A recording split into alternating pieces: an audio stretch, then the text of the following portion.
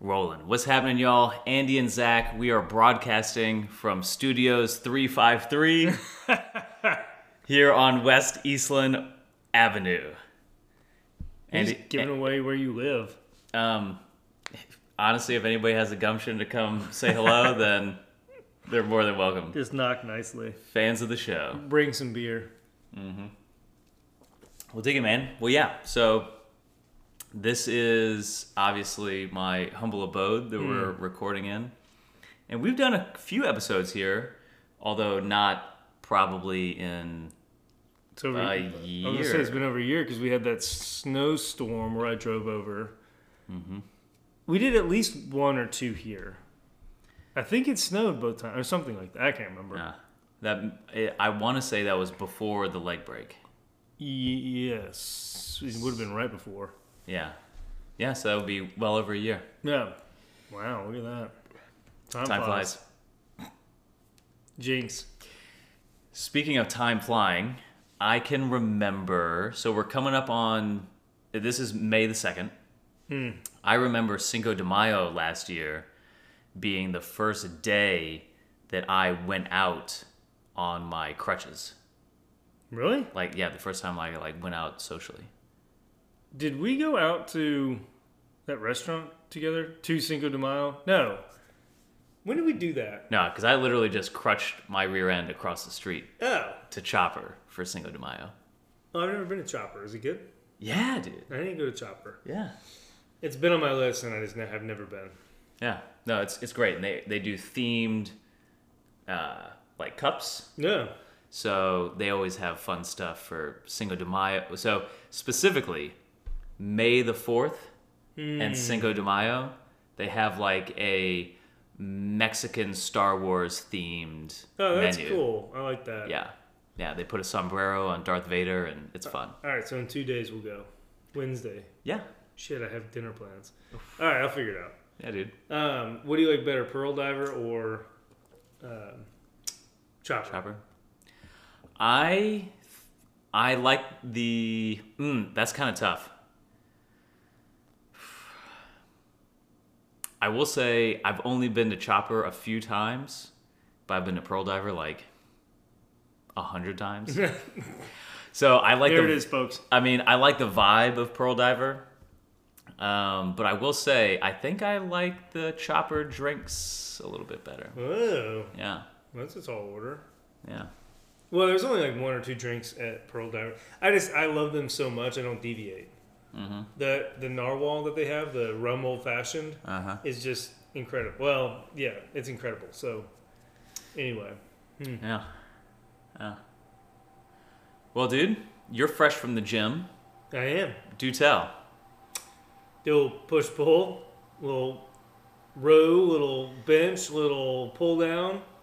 And let me turn my air conditioning off so we don't have. No, it was. Noise. Here's what I love about going to Gym 5 is that I just read the room and do whatever I want. And right now I don't really have a training plan or program. The plan is to get a little bit leaner and basically anything goes. So as long as my shoulder doesn't hurt, because I've been dealing with some shoulder pain, as long as my shoulder doesn't hurt, anything goes. There's no order of operations. There's no have to do this, have to do this, have to do this. I literally just walk in, read the room, and I'm like, oh, that machine's open or that equipment's open. I'm going to do that. And today it was just a upper body kind of pump. So I did 3 pulls and 3 pushes, 3 or 4 sets each, couple drop sets here and there, but nothing crazy. And then, of course, arm farm. Speaking of working around the machines and the equipment at the gym, so I went in for a leg day yesterday, and the main leg extension that we typically use was taken. So I went to the one that it's individually plate loaded. Yeah, the hammer strength one or whatever. And I actually really like the groove of it. A little better than the other one? A little bit. It's a little bit more challenging. It's a little bit more challenging with less weight, which has its pros and cons. Right. But, so, it also has 2 different places on each leg that you can load plates onto. Oh, so there's weird. a close leverage and a longer leverage. Oh, weird. So it is a little bizarre, but I had a heavier plate closer and then a lighter plate farther away. and in between one of my sets, somebody took one of the big plates off my left side, and I didn't realize it. And so I took a seat, and I did my leg extension, like, wha-bam! Oh, like through it? And my left leg, like, kicked the ceiling. And it would have been embarrassing if anybody actually was around to see me. So how distracted were you that somebody was able to steal a plate? Well, I was doing a little superset between that and some goblet squats in the other room. Oh, you and I both know you can't superset it. So I was pushing my luck to begin with. Yeah, you can't superset a gym 5. You can if you go like off hour, but every time I'm there, like I want to try it, and I know for a fact that as soon as I walk away from something, it's gonna get taken. Yeah. So I just hang tight. Yeah. And usually to keep myself on task, I'll put timers on. Like I have my headphones or whatever, and I've got a timer on my phone, like interval timers. So like, you know that hammer strength, that one arm row one that we do all the time, the chest support, like this guy. I did 20 on, 20 off, 4 rounds right, 4 rounds left, and just wore it out. And that is, and again, like I have to keep timers on me. I showed up late because I knew I was going to be here, and I was out reading in my hammock, so I got there late. Knew I had to be here, and also like I'll play on my phone or fuck off or whatever. And so to keep me on task, I'll put timers on myself and make sure that I'm actually moving and getting stuff done.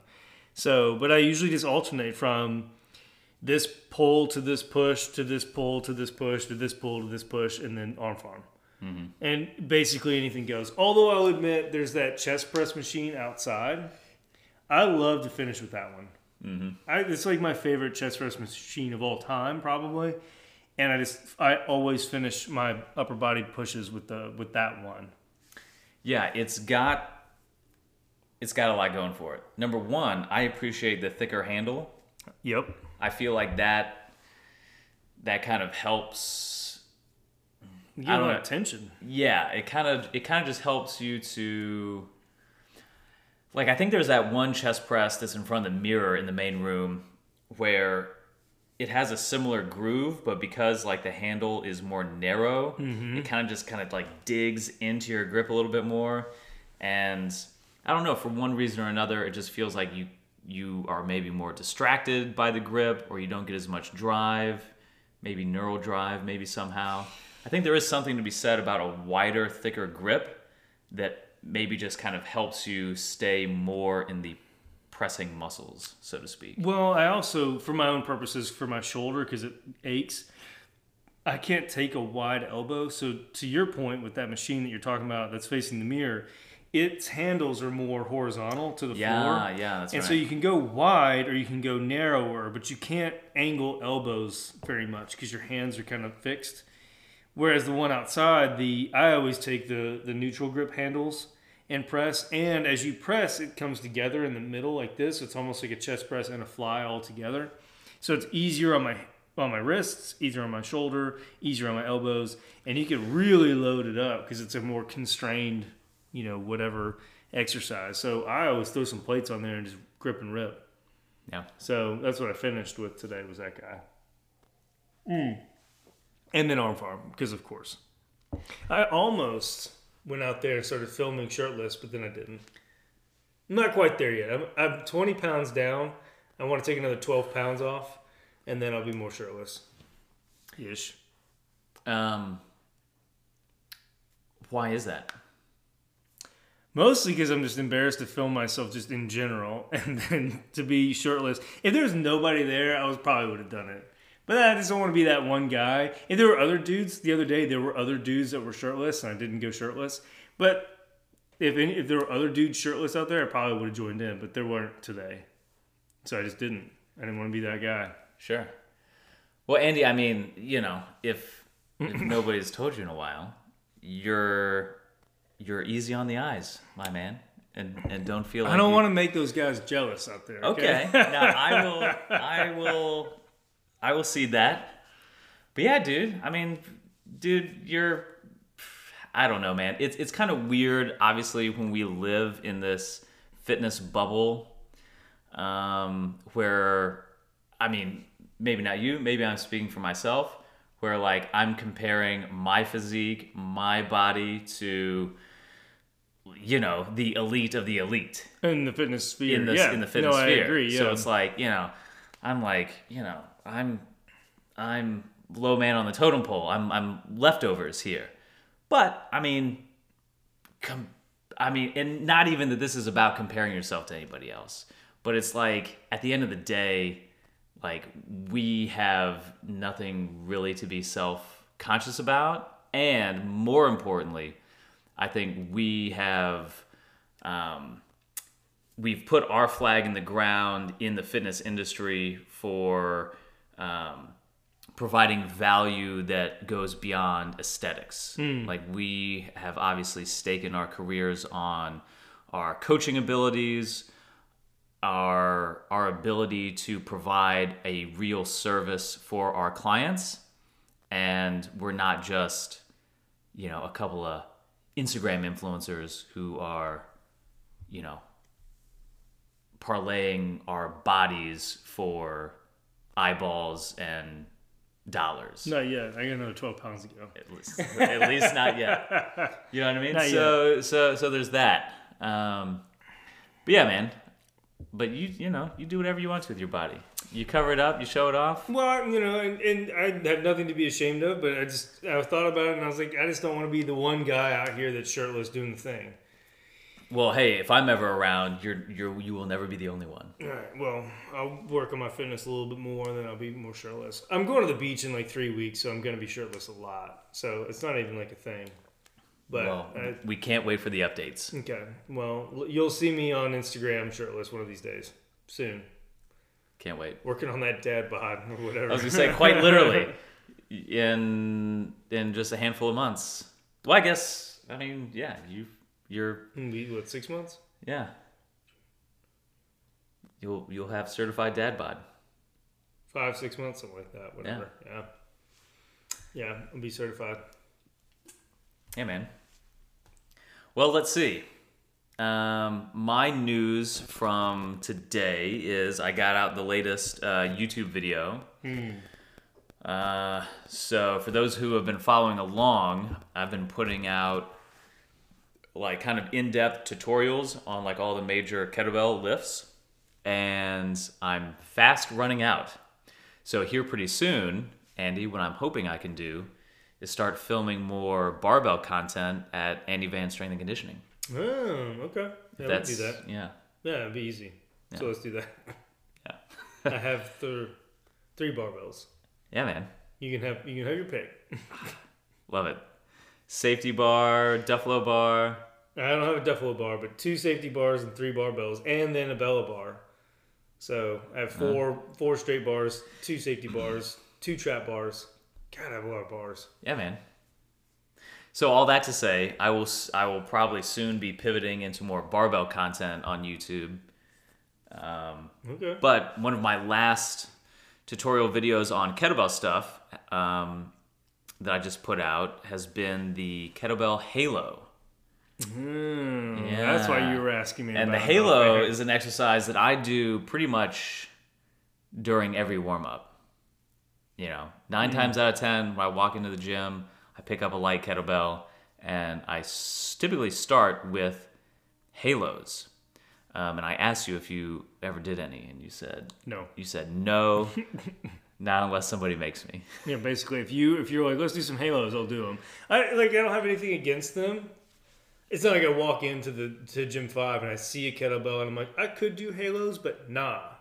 I just don't ever think about it. You know, I think there's something to be said about when you practice an exercise so much to the point where you know how you feel after you do it. You know what I mean? Mm-hmm. So it's like I just know from practice that after I do a bunch of halos, I know that my shoulders will feel different and better in a certain way that applies to me. Sure. You know, so it's kind of like one of those, it's almost kind of like a conditioned response. You know what I mean? It's like, oh, one of the first things I need to check off my list is how I know a halo is going to make my shoulders feel, how it's going to get me generally warmed up, how it's going to, help me engage through the core, all that fun stuff. So, yeah, to me, it's almost just one of those things where and again, just because I've done it so much, like I know exactly how I'm going to feel, how much I need. And yeah, it's just one of those simple things that obviously you don't need to use a lot of weight with. So it's a good way to start warming up the body for a lifting session with just a little bit of weight. I have a question for you. I have an answer. Do you think your kettlebell halo warm-up, do you think your kettlebell halo warm-up is actually doing all the things that you're saying it does, or do you think it's just a familiar exercise? That, like, let me back up a little bit.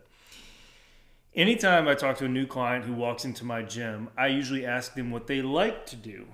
Mm-hmm. In part because I need to know, but also because I might do a lot of that stuff, in part because they like it. It's probably good work. But there's a key factor here, and I think that a lot of people miss this. If you ever walk into a gym and to see what people, just watch what they tend to gravitate towards. Mm-hmm. And I think sometimes it has nothing to do with we're going to warm up these tissues or we're going to work through these active range of motions or whatever. I think it's almost like you didn't play a lot of sports, but you go to baseball games, right? You and I went to the Sounds game. Uh-huh. Do you ever watch the baseball players warm up to hit? Yeah. Or get ready for a pitch? Have you ever watched them scrutinize what they do? Not consciously. Okay, I have. But, okay. And so here, I'm going to draw a comparison. So if you ever go to a baseball game, or if you ever watch baseball on TV, and you have a batter who's at bat, watch what he does every second between when the pitcher's got waiting for the call and when the pitcher throws the ball. Because usually what will happen is, let's say the pitcher throws and it's a ball, catcher catches it, throws it back. The batter will step outside the batter's box, do a sort of routine, and then step back into the batter's box. And then once he's in the batter's box, continues the routine. Mm-hmm. The other pitch comes. Let's say he doesn't swing at it, or if he swings it, doesn't matter. Doesn't make contact with the ball. Ball comes back. He'll step out. Yeah, little tap the shoes. 1, 2. Yeah, little adjust the gloves. A little swing like that. Right. So it's this whole little routine that gets them psychologically prepared to swing at a 90-mile-an-hour fastball or whatever. Sure. So I'm curious if the kettlebell halo thing is truly doing all this tissue warm-up stuff like you're talking about. I think it does. But let's say, for the sake of the argument, is it doing all that, or is it just, are you going to bat? I think there probably is a little bit of going to bat, but and I kind of walked into that, right? Because I was alluding to the fact that it's kind of an ingrained habit. Right. So there is that. But it's also an ingrained habit because I know how good it feels on my shoulders. Right. Well, and I'm not trying to take that away. But yeah. I think what a lot of people do is when they walk into the gym, especially an unfamiliar gym, they're going to go straight to the things that they like to do or are familiar with. Of course. Because it acclimates them to that environment. Now, later that might change. But yeah, if you see somebody brand new to the gym, they're probably going to do cardio because if that's what they've typically done. Or they're going to go barbell bench press because that's typically what they start with. So they're going to automatically sort of filter themselves into whatever familiar environment to sort of take that edge off. Sure. Or for maybe you've been to Gym 5 a million times, so there's no edge about walking in there, but it's this sort of psychological preparedness. And I'm not downplaying the warm-up for your shoulders. I think it's both warm-up for your shoulders and sort of psychological preparedness for lifting. Yeah. Yeah, I'd say it's both those things. You were kind of talking a little bit before about the efficacy of the PVC pipe shoulder dislocate. Right. And I rarely do that with a straight PVC, but I will often do those with resistance bands. Mm-hmm. I'll do the circles around. And I don't know, man. I just really like to work on this kind of extension idea, just getting my hands behind my head, behind my back, all that good stuff. And yeah, I mean, it's certainly, I think, a combination of just doing that because it's a bit of a comfort zone, and I'm fairly confident it's doing a lot. And subjectively, I feel the difference. Now, of course, we can really go down the rabbit hole and make these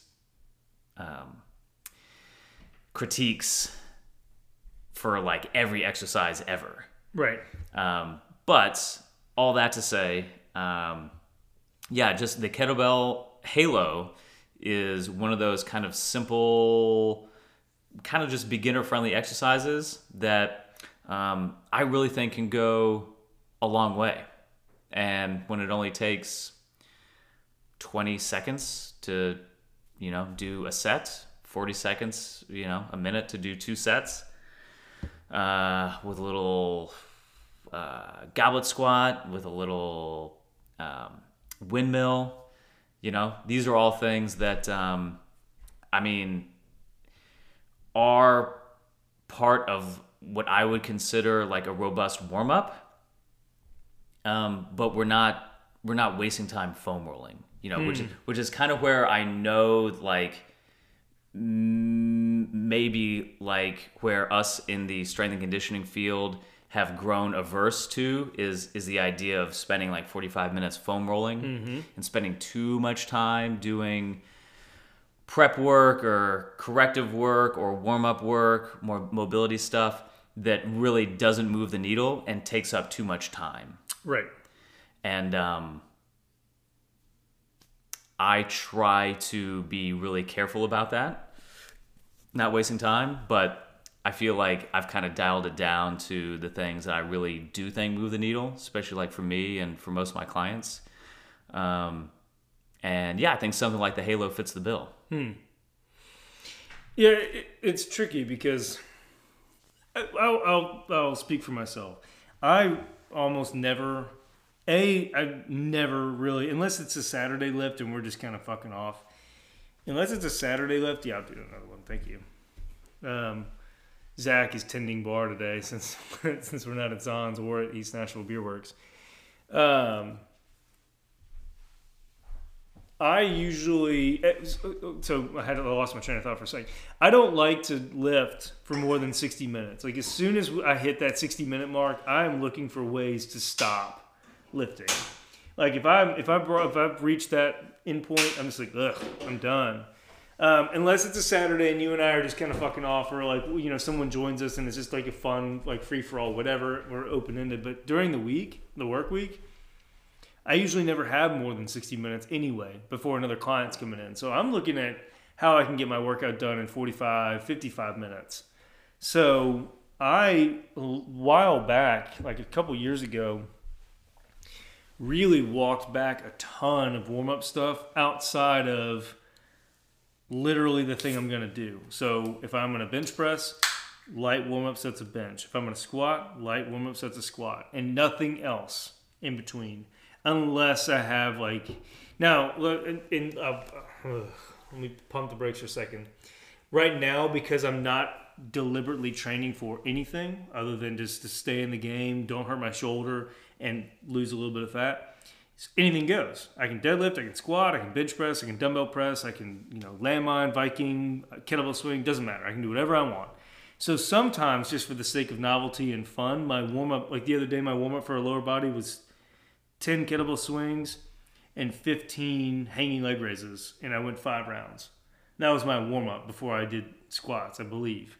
So I'll do stuff like that, but that's pretty decent work and it's good volume. But all that is to say, years ago I dropped foam rolling, I dropped band work, I dropped hip mobility drills, I dropped everything except for lightweight versions of the things I was going to do. And aside from a couple aches and pains here and there that I can't attribute to my lack of warm-ups, I don't think it's cost me anything. If anything, it's saved me some time. So I'm always curious about trying to be efficient in the gym and whether or not the return on investment is worth it. I don't have an answer for that. I'm not going to sit here and pretend like I do, because I think about it often. Like, is this a good thing or is it a bad thing or is it does not matter? Like, whatever I need to do to get moving, do that. Yeah. Well, I think this is probably one of the major areas where I think you and I just kind of come to a little bit of an impasse. Mm-hmm.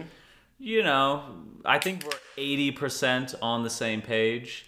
And I think the only place... I'll clean that up. I'm sorry. I think the only thing that we really differ on is that I pour my beer into my Mouth. face. You like to pour it on the floor. Yeah. I'll get that here in a sec. Take your time, man. That's quite the head you got going on there. All right, here's what I'll do. Yeah, at least you got it on the hardwood and not the... That's true. On not that the carpet. Yeah. House will be smelling like beer for the rest of eternity. Yeah, no, that's quite all right. It's either going to smell like beer or fajitas in here. So, but yeah, man, I very much take the same frame with like making sure that we do not waste time with warm-ups. But I just think that my kind of line in the sand for what's a waste of time and what's not is maybe just a little bit off from where yours is. But again, I'll go back to the idea that I was kind of pontificating on before, which is like I can feel the difference. So, like for example, I do a lot of the joint circles. I do like a lot of that deep lunge stuff, which is kind of what we kind of warm up with a little bit in those like park workouts the past couple weeks. And like you could make the argument of like, okay, from a performance perspective, how far is that actually going? For XYZ person, I think it's going to be a little bit different. And I don't know, like, put me on the stand. I don't know if I could defend every single rep of every single mobility drill that I do from a performance standpoint. Mm-hmm. But what I can defend is how different I subjectively feel. So, like, I'll do a bunch of ankle rotations, you know, after a certain point of, like, diminishing returns, which I will concede. How much is that actually doing for my... Let's not even say ankle mobility. What is that actually doing like for my squat performance or deadlift performance or even like walking or even like rehab for my foot? I don't really know. And I think that's kind of one of the mysteries of training is that we don't really know to a certain extent. So I probably am going above and beyond what I actually need to do with a lot of this, what you might call like prep work. But I know that it makes me feel better. And even though that feeling is temporary, it still counts for something.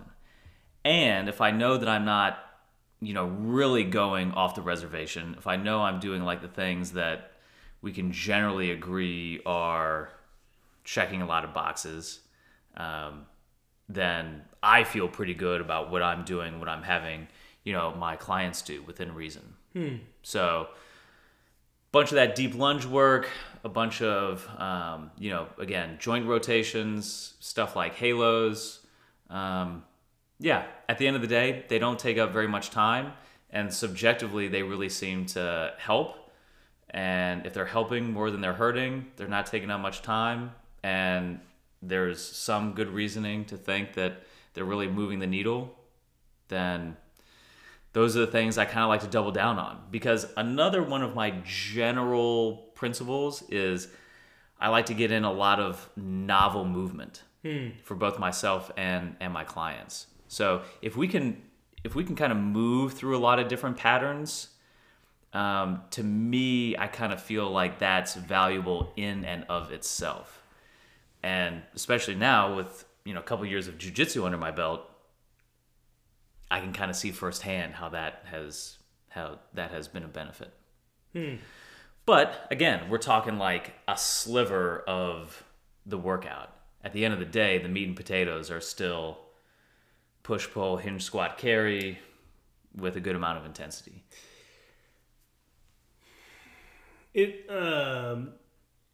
It's tricky because how I coach and what I coach versus how I personally train is slightly different. I wouldn't say course. vastly Yeah. different, but slightly different. Like, I squat, I deadlift, I press, I pull, whatever. All my clients do all of those things. The meat and potatoes is the meat and potatoes for everybody, scaled to their abilities, their comforts, so on and so forth, whatever. So we're all fine and good. My clients do a more robust warm up than I do, and here's why. To your point, I find the warm up a way to introduce novel movement for the sake of novelty.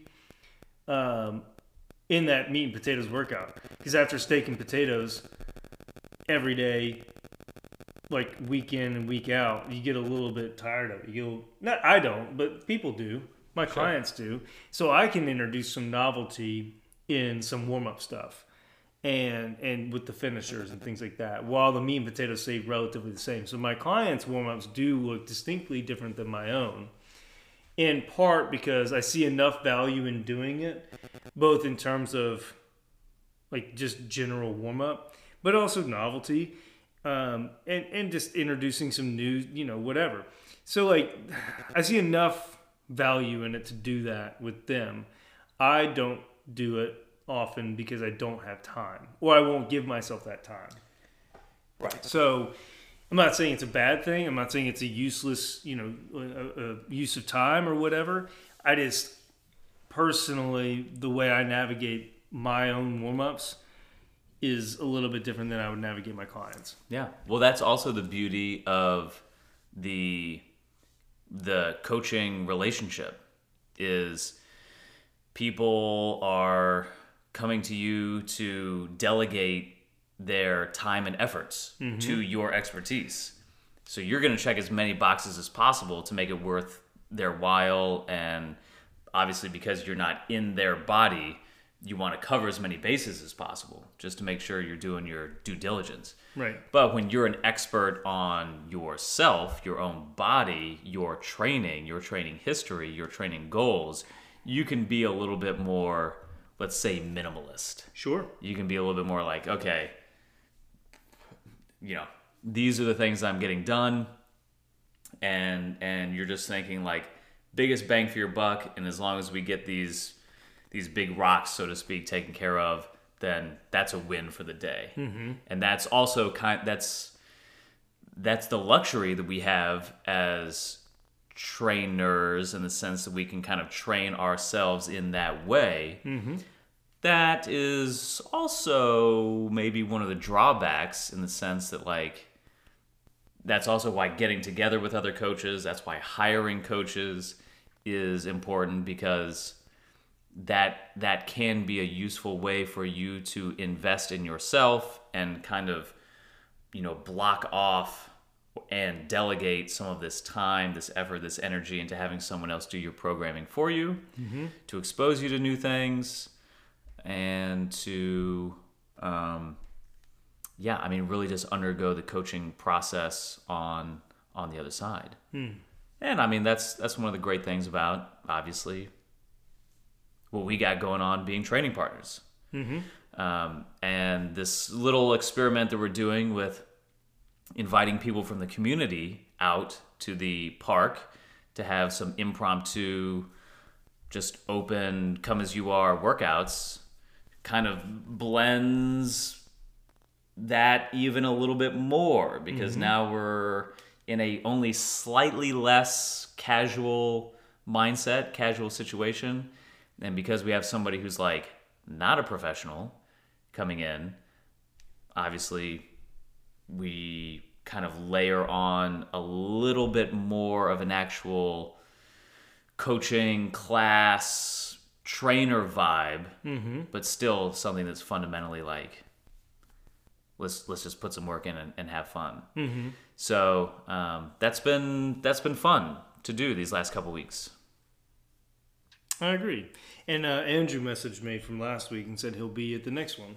Sweet. He was sick, so that's why he didn't make it. Okay. Yeah.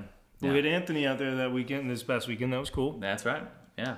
So shouts out. I made a couple of posts in some local Facebook, Nashville Facebook groups, just saying, hey, Air Park, 8:30 a.m. Come on out, and as is often the case on the internet, you have out of every 50 people who might indicate some sort of interest, you have one who has the gumption to actually show up, to get out of bed, get out of his house, and show up, and that's fine. That's totally fine.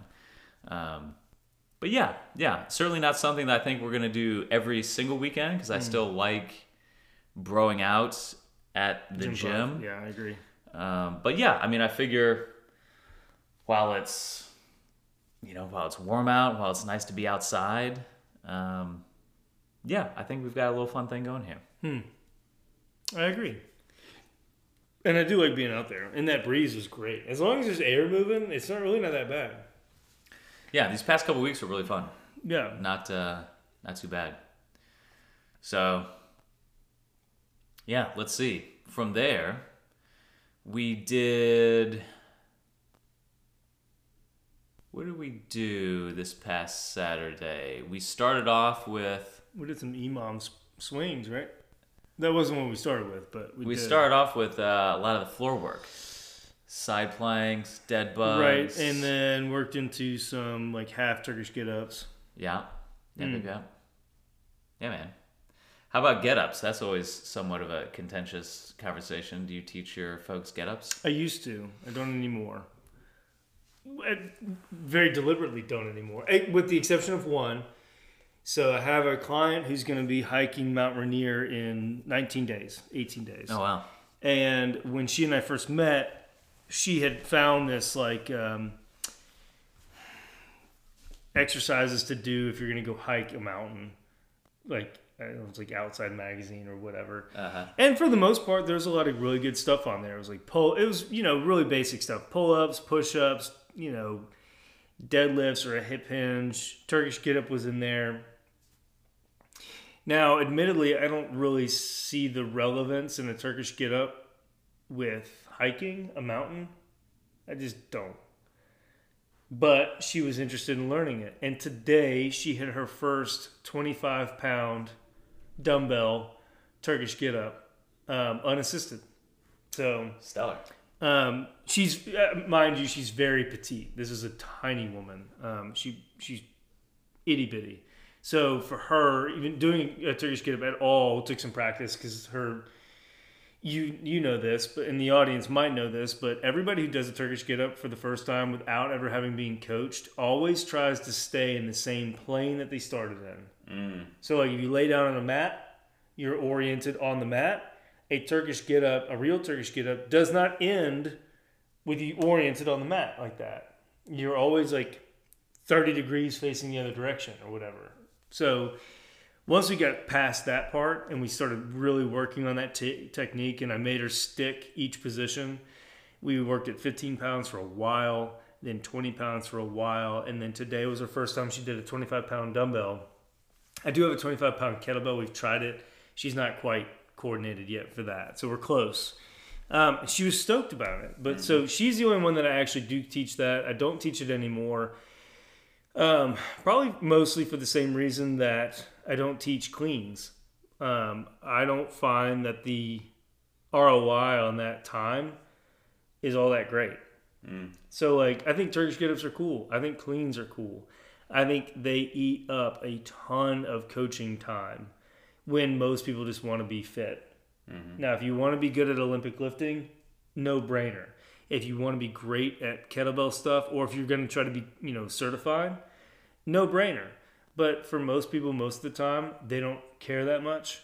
And so for us to spend an inordinate amount of time coaching the Turkish get-up or, let's say barbell cleans, it doesn't mean anything to them, practically speaking. It's just, it's cool. I'm not saying that they're not cool.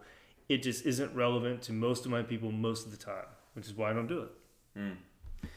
Yeah. Well,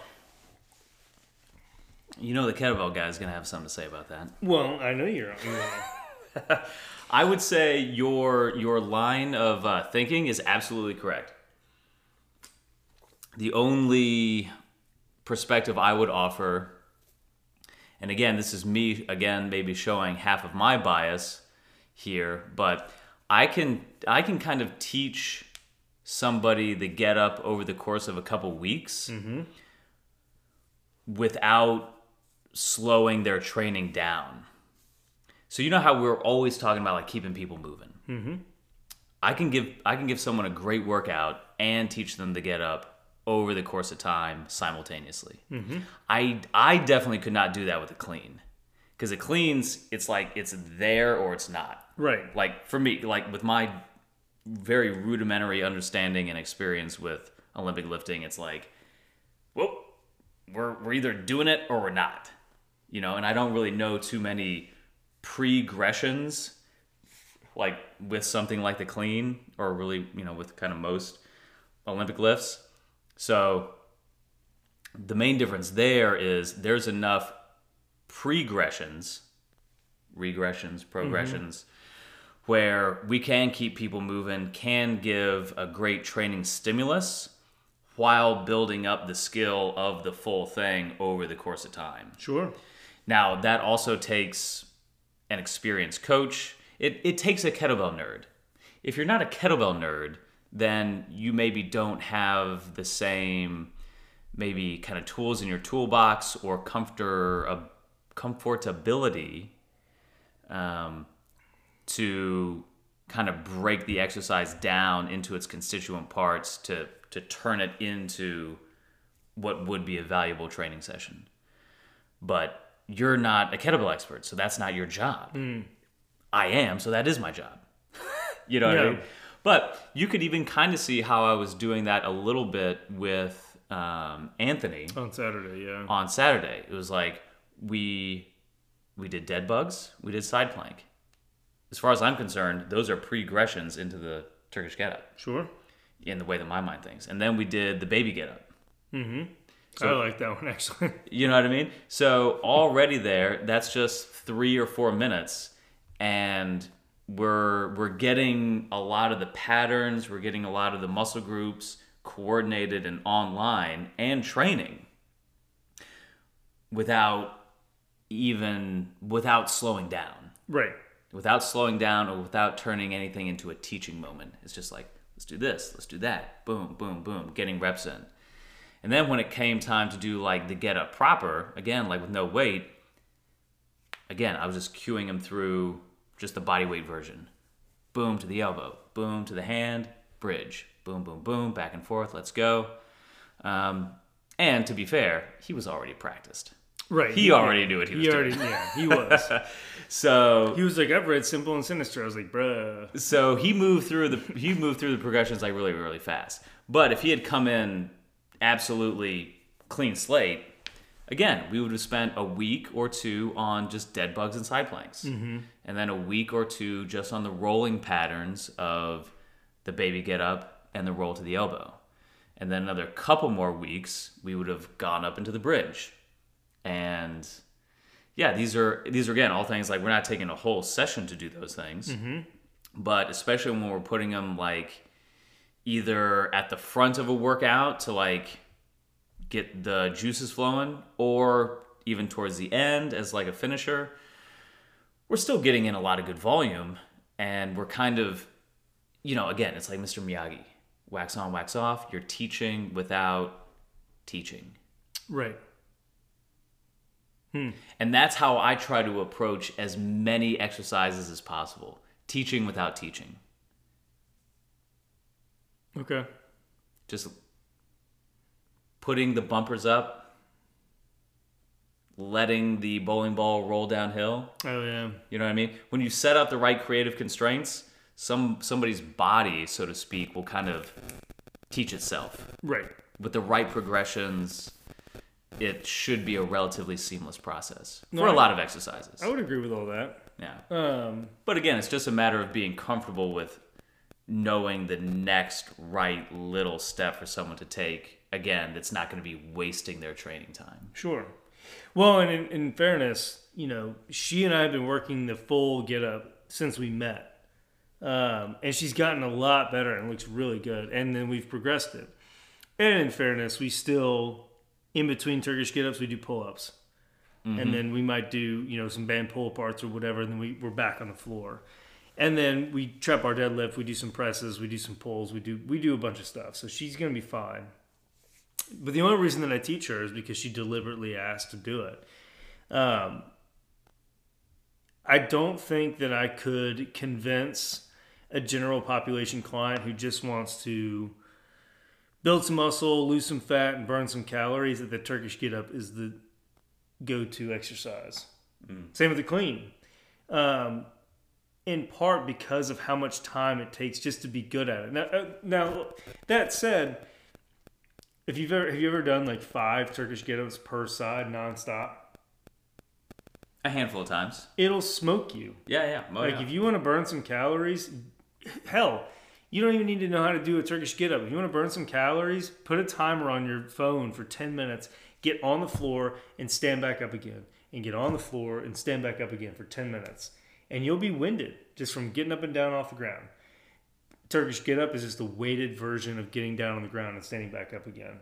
So if you're really good at it, you can do 3 and 3 or 4 and 4 or 5 and 5 and be smoked. But you have to be good at it. And the amount of time that it takes to be decent, it takes a while. Same with the clean. I think they're great exercises, but they're very niche. Like they really want to know how to do it, or they really need to know how to do it. Otherwise, it's sort of relegated to this. I'm not going to set them to the side where they're like irrelevant, but they're not as relevant right now. To your point about creative constraints, you can't creatively constrain the clean as far as I know. Like you can work on positions, right? You can go 1 position, 2 position, 3 position. Depends on if you're going hang or power clean. There's like 2 or 3 positions. There's the catch. There's a lot going on there. And then you have to know all the positions and know all the technique. And it's not, there's a lot before you can even start adding load and making it worth your while. You know what I can do right now? So cleans are just triple extension. So hip, knee, and ankle extension. I can get somebody jumping in the air right now. Right. So the clean is cool. I love them. Personally, love doing cleans. How relevant it is to burning calories and looking sexy with your shirt off, I don't know. But if you really want to learn how to jump and jump well, I can teach you that right now. Yeah, well, that's the rub with any fast ballistic exercise. Right. And, I mean, that's the rub with the kettlebell swing, to be fair as well. You know, there's a lot of progressions into the kettlebell swing, but at a certain point in time, you just got to wind somebody up and let them loose. Yep. And that's one of the major drawbacks. And again, from a coach's perspective, that's why having as many progressions in your toolbox as possible is so important. Mm-hmm. So that you can progress and regress as appropriate for each individual person. And again, like I'm sure in capable hands, something like the clean could be taught in a way that doesn't waste time. Mm-hmm. But it takes an expert to do that. Right. You know, like somebody like a Dan John could do a clean technique session, and make sure that you got a good workout in. Mm-hmm. The average person could not. I would venture to say, like, probably even, again, this is maybe me being a little bit biased, but I think like we see that kind of nonsense going on in CrossFit a lot of times when they're trying to shove Olympic lifting into a workout, and it's like they're working with the PVC pipes, and it's just somewhat, hey, no offense, but you're a CrossFit level 1, and like that's the extent of your coaching education, and you're just having people do PVC drills, and then you're throwing a barbell in their hands, and it just... As if load doesn't matter. Right. It just, in my experience and from what I've seen, which granted is very limited, that's the rub, is that there is this disjointed training and learning process. Right. If the training and learning process is smooth and it goes hand in glove, then we're all good. Speaking of the brilliance of Dan John, exactly what you said, we can practically train the same thing, that the get up benefits us with, which is this ability to take a fall and fall recovery by simply putting your hands behind your head, getting down onto your belly, and getting back up without moving your hands. Mm-hmm. That's the Dan John get back up. Right. You do it like this. You do it with hands across your chest. You do it with one hand in your back pocket, one hand in your front pocket. All you just mixing and matching, removing limbs from the task of taking a fall and standing back up. Right. Which is all the get up is. We're removing one limb and we're practicing getting down and getting up and getting down. And there's a lot of different ways to hack that. And Dan John cracked the code with the Dan John get back up, which is stick a hand somewhere, get down and get up. On your belly, on your back, on your side. Yeah. So, yeah, when we can boil it down to something that is so simple and so user-friendly, again, sometimes it feels like we're kissing his rear end a little bit more than we should, but maybe not. Maybe not, because again, that's something that he seems to have cracked the code with, where, I think Dan John is as big of a get up nerd as anybody. And yet he's still, I think, a part of his brilliance is recognizing that we need to do the most good for the most number of people. People have no attention spans. And again, people don't want to look dumb in the gym, all that stuff. So he's like, fall down, get down on the ground, get back up. And with just a few little tweaks, you can turn that into a really gnarly workout. I agree. I actually have some of my older women that I train do exactly, we just get down on the ground and get back up again. And I have them go face down, like face forward, like one down, like down, and then try to go backwards and get back up. So they have to figure out how to go backwards, like put a hand down on the mat and come all the way down to their back and then come all the way up. So we'll do 1 and 1, 2 and 2, 3 and 3. It's part of like a sequence of some other stuff. And it works great. That's our get up. And they're older ladies, so the rationale being that if they fell, they would fall with style. Right. What is flying if not falling with style? So that's what we work on. I believe that's Buzz Lightyear. That's Buzz Lightyear. But yeah, I think the central theme we're talking about here is that there's a lot of great exercises out there. The relevance of an exercise to like you as an individual will depend on your goals and your experience, and really if you have the time and patience to really work through certain things. Same thing with the warm-up stuff we were talking about earlier. If you have no time at all, like you need to get in and get out, probably some light sets of the things that you want to do is perfectly fine. You're going to be okay. If you have a little extra time, or you just really like a certain like warm-up sequence that just gets you really moving and grooving, then perfect. Do that. There's no harm in doing all that. Same with like stretching and foam rolling. I do neither of those things. But if it makes you feel better and it doesn't eat away from valuable training time that actually moves you towards your goal, then do that stuff. Or at least relegate it to when you're at home watching TV or whatever. Yeah. So, I think everything has its place, but you have to really view it through an experienced lens, or ask your coach. I have clients that ask me I talked to my newest client today. She went from a 100-pound trap bar deadlift last week to a 125-pound barbell deadlift in the same week to a 135-pound trap bar deadlift this week. Now, there's no secrets there. She just is moving and grooving. Like, we're just adding a little bit of weight. I think she can be very strong. I'm excited to see where we can go with all this. But I'll tell her, like she asked, she's like, well, what's the difference? Why would I use one bar over another? And I'm very upfront. I'm like, it doesn't really matter. Just whichever one you like better or allows us to move the most amount of weight so that we get to your goals the fastest. Mm-hmm. I have a preference for most people most of the time, but I'm also not dumb. Like, most gyms have bars. They don't have trap bars. Sure. So I make sure that my clients are proficient in barbell deadlifting, even if I think the trap bar is a better tool for most people most of the time. I still teach them how to barbell deadlift so that they can go do it, and I'm confident they'll be okay. Right. Or they can work with any other coach and they'd be okay. Yeah. Everything has its place. Just weighing those pros and cons. Yeah, man. Love it. Love it. You know, speaking of the whole getting down and getting up idea, you know, it's funny. I've mentioned this a bunch of times. Jiu-jitsu just has a way of just, you know, when you're talking about something that is such a purely task-oriented training. So, I mean, that's all that sports are. Right. It's like, sure, there's like technique, but like, do the thing. You know, in the gym, we kind of reverse engineer the task into so many different like little techniques. When you're out there on the field of play, get from point A to point B. Yep. Like, just don't think too much about it. Just hustle and do it.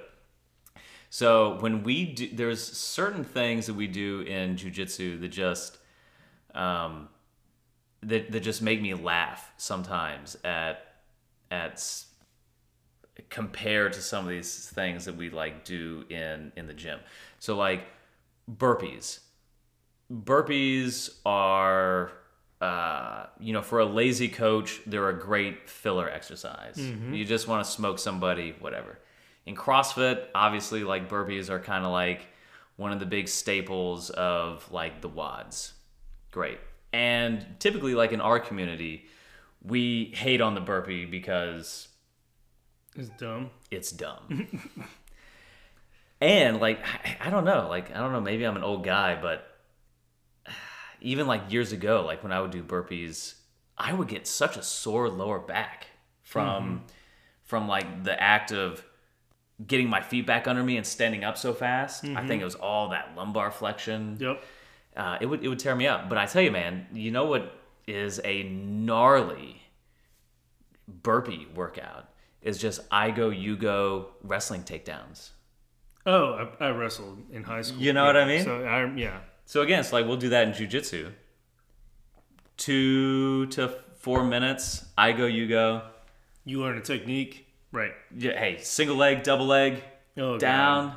Get back up. Oh, then you're a partner, down, get back up. I had a deadly double leg takedown in high school wrestling. That's why I can't wait to get you out on the mats.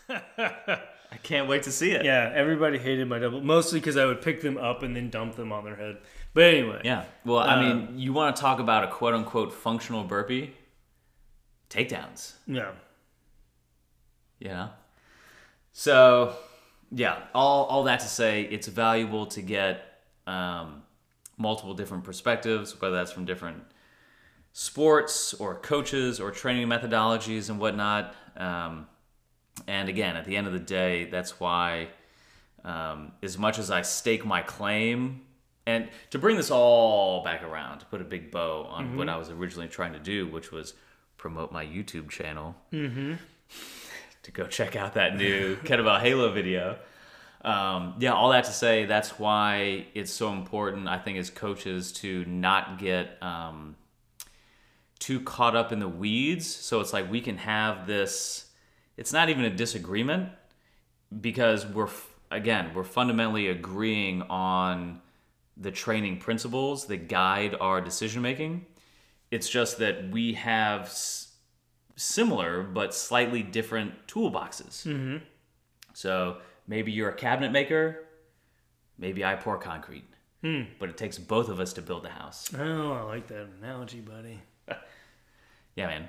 So, just like that, an hour has gone by.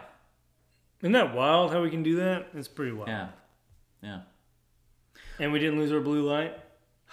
Okay, yes. And this is the first time I actually looked at it this whole time. Andy has a few very important jobs in this show. Watching the blue light is, I guess, one of them. He clips the lapel mic. Yep. Which is a very important job. It is. And also make sure that the blue light is on the phone. It's on. You just need to stop me every 5 minutes and go, blue light is still on. Okay. Honestly, that would have saved us maybe a couple episodes. Yeah, it's all right. But, you know, a few fallen episodes out of 68 68. I think today is 68. Wow. Out of 68? That's not bad. Buddy. Well, cool, man. So, again, different environment today. We're probably going to be doing more episodes out of here just for the sake of a controlled environment. Mm-hmm. That whole thing. No frisbees flying today. And shouts out to Tailgate Brewery for this orange wheat. I know that wheat beer isn't exactly your first choice. That's all right. It was actually really good. Yeah, but it's often my first choice. Oh. It's my house, so... You call the shots, brother. But if you have any special requests for next time, I'll be sure to pick something up. Trust your judgment. Famous last words. All right, man. Anything to wrap up with? No? I'm trying to think. Anything going on? I have shirts coming in next week. So in 2 weeks we'll talk about it because people have been banging the doors down. Yeah. Trying to get some shirts. But aside from that, no, I think everything's good. Nothing really new going on at the gym, but yeah, all good.